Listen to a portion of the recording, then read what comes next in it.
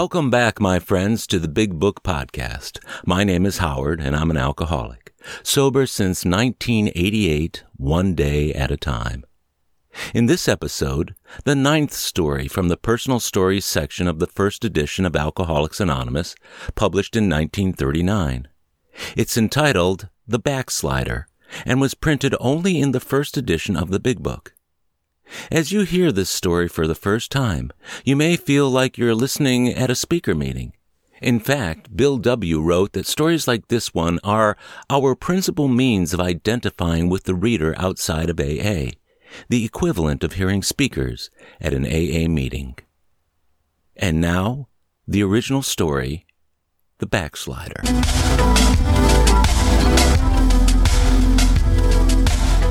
When I was graduated from high school, the World War was on in full blast.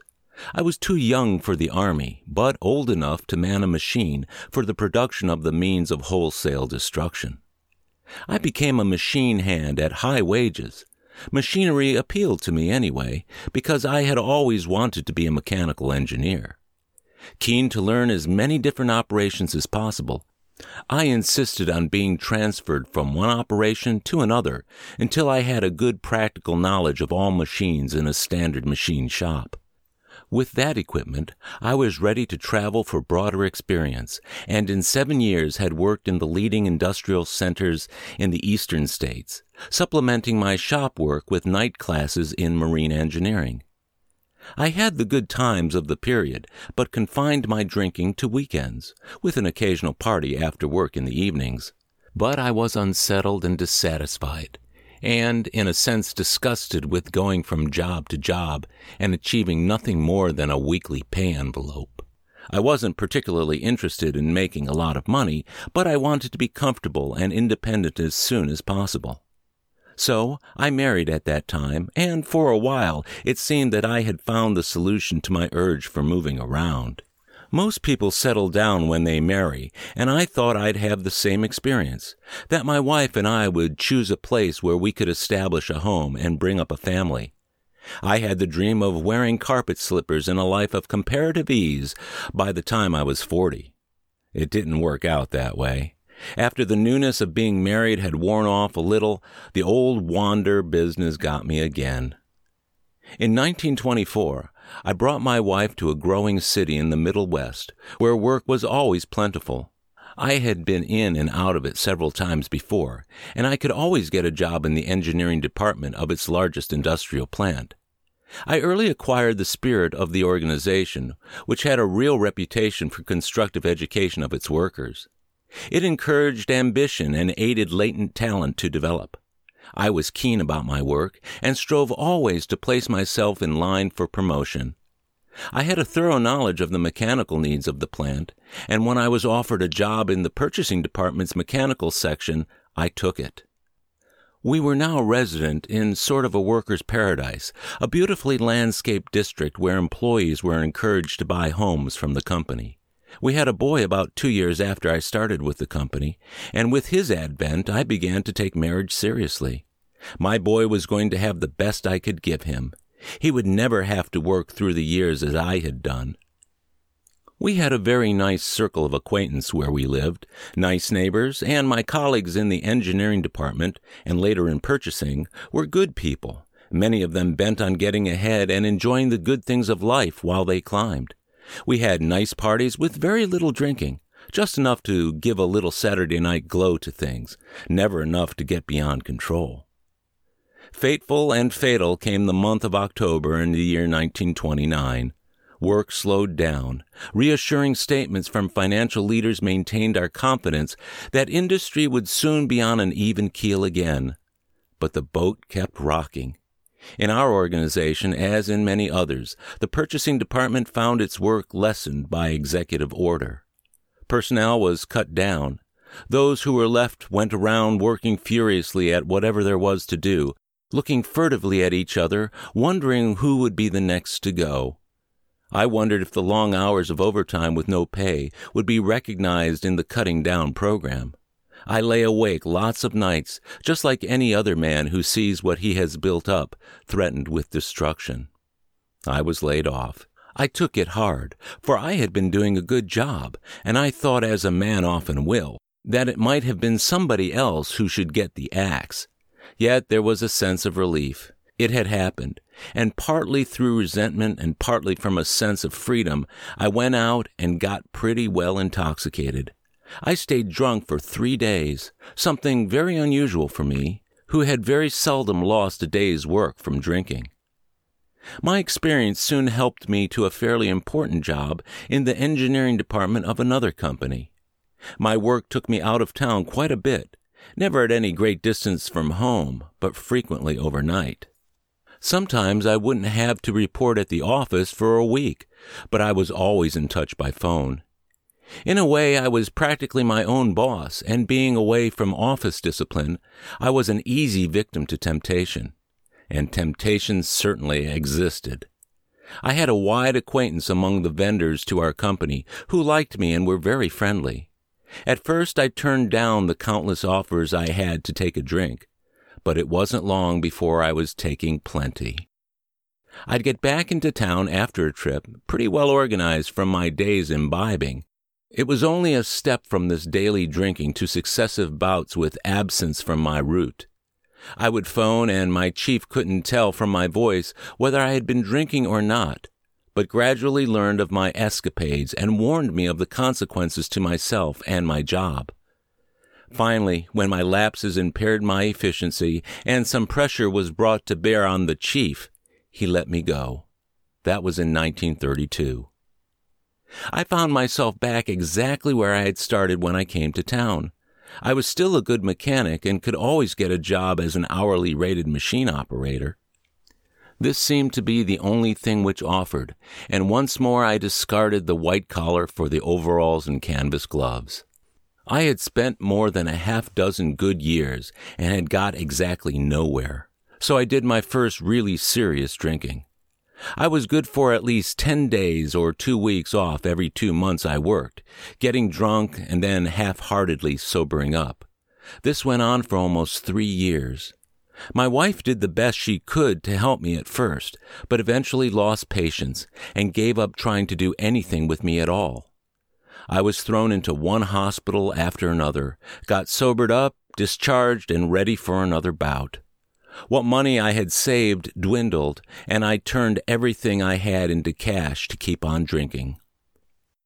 In one hospital, a Catholic institution, one of the sisters had talked religion to me and had brought a priest in to see me. Both were sorry for me and assured me that I would find relief in Mother Church. I wanted none of it. If I couldn't stop drinking of my own free will, I was certainly not going to drag God into it, I thought. During another hospital stay, a minister whom I liked and respected came to see me. To me, he was just another non-alcoholic who was unable, even by the added benefit and authority of the cloth, to do anything for an alcoholic. I sat down one day to figure things out. I was no good to myself, my wife, or my growing boy. My drinking had even affected him. He was a nervous, irritable child, getting along badly at school, making poor grades because the father he knew was a sot and an unpredictable one. My insurance was sufficient to take care of my wife and child for a fresh start by themselves, and I decided that I'd simply move out of the world for good. I took a killing dose of bichloride of mercury. They rushed me to the hospital. The emergency physicians applied the immediate remedies but shook their heads. There wasn't a chance, they said. And for days it was touch and go. One day, the chief resident physician came in on his daily rounds. He had often seen me there before for alcoholism. Standing at my bedside, he showed more than professional interest, tried to buoy me up with the desire to live. He asked me if I would really like to quit drinking and have another try at living. One clings to life, no matter how miserable. I told him I would and that I would try again. He said he was going to send another doctor to see me, to help me. This doctor came and sat beside my bed. He tried to cheer me up about my future, pointed out I was still a young man with the world to lick, and insisted that I could do it if I really wanted to stop drinking. Without telling me what it was, he said he had an answer to my problem and condition that really worked. Then he told me a very simple story of his own life, a life of generous tippling after professional hours for more than 3 decades, until he had lost almost everything a man can lose, and how he had found and applied the remedy with complete success. He felt sure I could do the same. Day after day he called on me in the hospital and spent hours talking to me. He simply asked me to make a practical application of beliefs I already held theoretically but had forgotten all my life. I believed in a God who ruled the universe. The doctor submitted to me an idea of God as a father who would not willingly let any of his children perish, and suggested that most, if not all of our troubles, come from being completely out of touch with the idea of God, with God himself. All my life, he said, I had been doing things of my own human will, as opposed to God's will, and that the only certain way for me to stop drinking was to submit my will to God and let him handle my difficulties. I had never looked on my situation in that way, had always felt myself very remote indeed from a supreme being. Doc, as I shall call him hereinafter, was pretty positive that God's law was the law of love, and that all my resentful feelings which I had fed and cultivated with liquor were the result of either conscious or unconscious, it didn't matter which, disobedience to that law. Was I willing to submit my will? I said I would try to do so. While I was still at the hospital, his visits were supplemented by visits from a young fellow who had been a very heavy drinker for years, but had run into Doc and had tried his remedy. At that time, the ex-alcoholics in this town, who have now grown to considerable proportions, numbered only Doc and 2 other fellows. To help themselves and compare notes, they met once a week in a private house and talked things over. As soon as I came from the hospital, I went with them. The meeting was without formality. Talking love as the basic command, I discovered that my faithful attempt to practice a law of love led me to clear myself of certain dishonesties. I went back to my job. New men came, and we were glad to visit them. I found that new friends helped me to keep straight, and the sight of every new alcoholic in the hospital was a real object lesson to me. I could see in them myself as I had been, something I had never been able to picture before. Now I come to the hard part of my story. It would be great to say I progressed to a point of splendid fulfillment, but it wouldn't be true. My later experience points a moral derived from hard and bitter lesson. I went along peacefully for 2 years after God had helped me quit drinking. And then something happened. I was enjoying the friendship of my ex-alcoholic fellows and getting along quite well in my work and in my small social circle. I had largely won back the respect of my former friends and the confidence of my employer. I was feeling fine, too fine. Gradually, I began to take the plan I was trying to follow apart. After all, I asked myself, did I really have to follow any plan at all to stay sober? Here I was, dry for 2 years and getting along all right. It wouldn't hurt if I just carried on and missed a meeting or 2. If not present in the flesh, I'd be there in spirit, I said in excuse, for I had felt a little bit guilty about staying away. And I began to neglect my daily communication with God. Nothing happened, not immediately at any rate. Then came the thought that I could stand on my own feet now.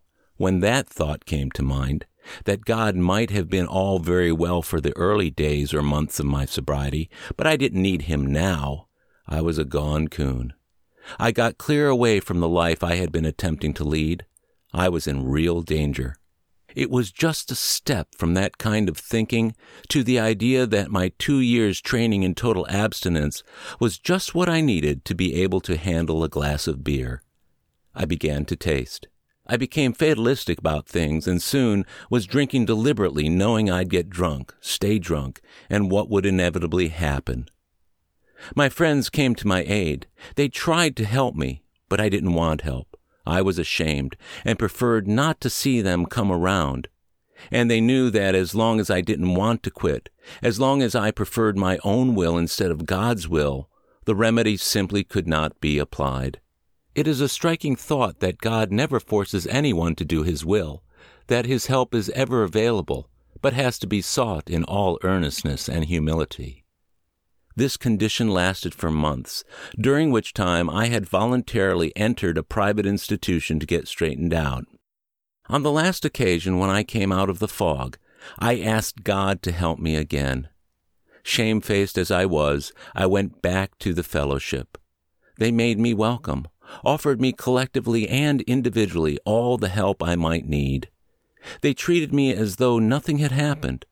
And I feel that it is the most telling tribute to the efficacy of this remedy that during my period of relapse, I still knew this remedy would work with me if I would let it, but I was too stubborn to admit it. That was a year ago. Depend upon it, I stay mighty close to what has proven to be good for me. I don't dare risk getting very far away. And I have found that in simple faith, I get results by placing my life in God's hands every day, by asking Him to keep me a sober man for 24 hours and trying to do His will. He has never let me down yet.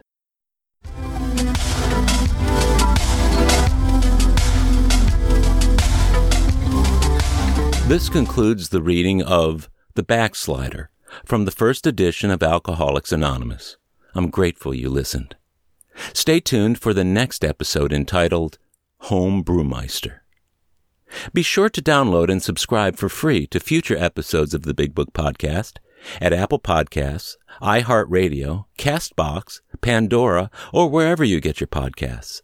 Or listen at our website, bigbookpodcast.com, where you will also find transcriptions of the 11 chapters of the main section of the Big Book. If you enjoyed listening, I'd be super grateful if you can leave a rating or review. It'll help others find us.